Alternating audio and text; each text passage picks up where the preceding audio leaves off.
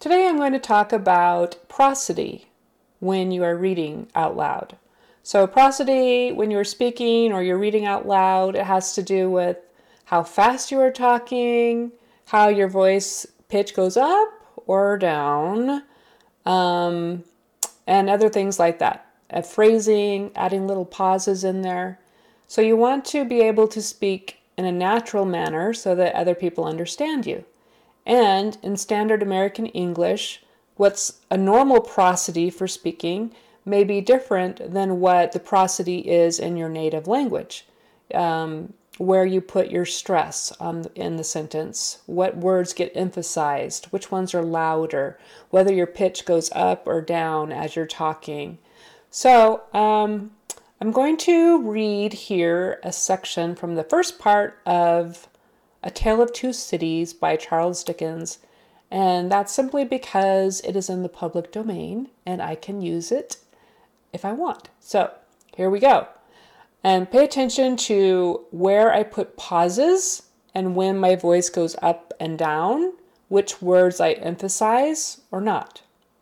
I'm going to exaggerate what I would normally do here for this first time. So it's going to be even more over the top. It was the best of times, it was the worst of times. It was the age of wisdom, it was the age of foolishness. It was the epoch of belief. It was the epoch of incredulity. It was the season of light, it was the season of darkness. It was the spring of hope, it was the winter of despair. We had everything before us. We had nothing before us. We were all going direct to heaven. We were all going direct the other way. In short, the period was so far like the present period that some of its noisiest authorities insisted on its being received, for good or evil, in the superlative degree of comparison only. Okay. Believe it or not, that was one sentence. And I picked this because I wanted to show how even if a sentence is super long, it can be divided up into parts. Most things that you read nowadays won't be made of sentences quite this long. Some might, but not usually. So every time you see a comma is a good place to make a little pause. Take a breath if you need to. So if you're going to split up your sentences into maybe 4 or 5 words like this. It was the best of times, pause. It was the worst of times, pause. It was the age of wisdom, pause. It was the age of foolishness, pause. All right, so I put my pauses in there and that was good, but at the same time, everything I read was kind of the same pattern. It was the best of times. It was the worst of times. It was the age of wisdom. You see how I kind of went up and down with that?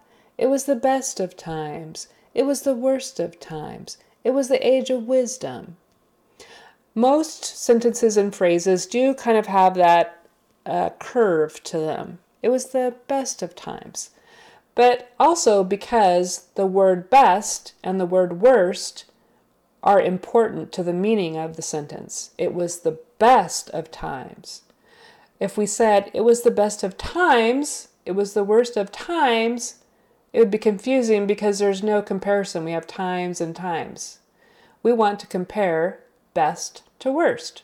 So it's going to go up and be louder maybe. It was the best of times. It was the worst of times. In addition, since we are contrasting the best and the worst, we're going to make best and worst different. Best is good, right? We want to be best, so I'm going to keep going up. Worst is not that good, so maybe I'm going to go down. It was the best of times. It was the worst of times. It was the age of wisdom. It was the age of foolishness. So we have the good, we have the bad, we have the good, we have the bad. It was a season of light. It was a season of darkness. So we keep going on and on about good and bad, so up and down. So, I covered putting in phrases where there are commas. So put in pauses where there are commas. We want to emphasize the important words because that's what we are trying to learn and contrast. The best of times, worst of times. Good will go up, worst will go down, because we want to communicate to our reader through our prosody a little bit more of the meaning of the words. Even if I didn't know what the words were, and I was listening to you, and you were doing this, it was the best of times, it was the worst of times. You could tell by my voice going up and down and by the expression on my face, this was good, this was bad, right? So that's what we want to do with our speaking.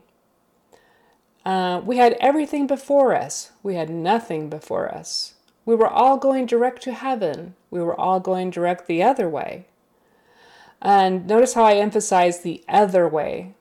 That's because we want to bring out the fact that some of us were going a different way. The other way, the other way. In short, the period was so far like the present period that some of its noisiest authorities insisted could be an important word, on its being received for good or for evil in the superlative degree of comparison only. So when you are talking or when you are reading, make sure that your voice is going kind of up and down in all these different ways.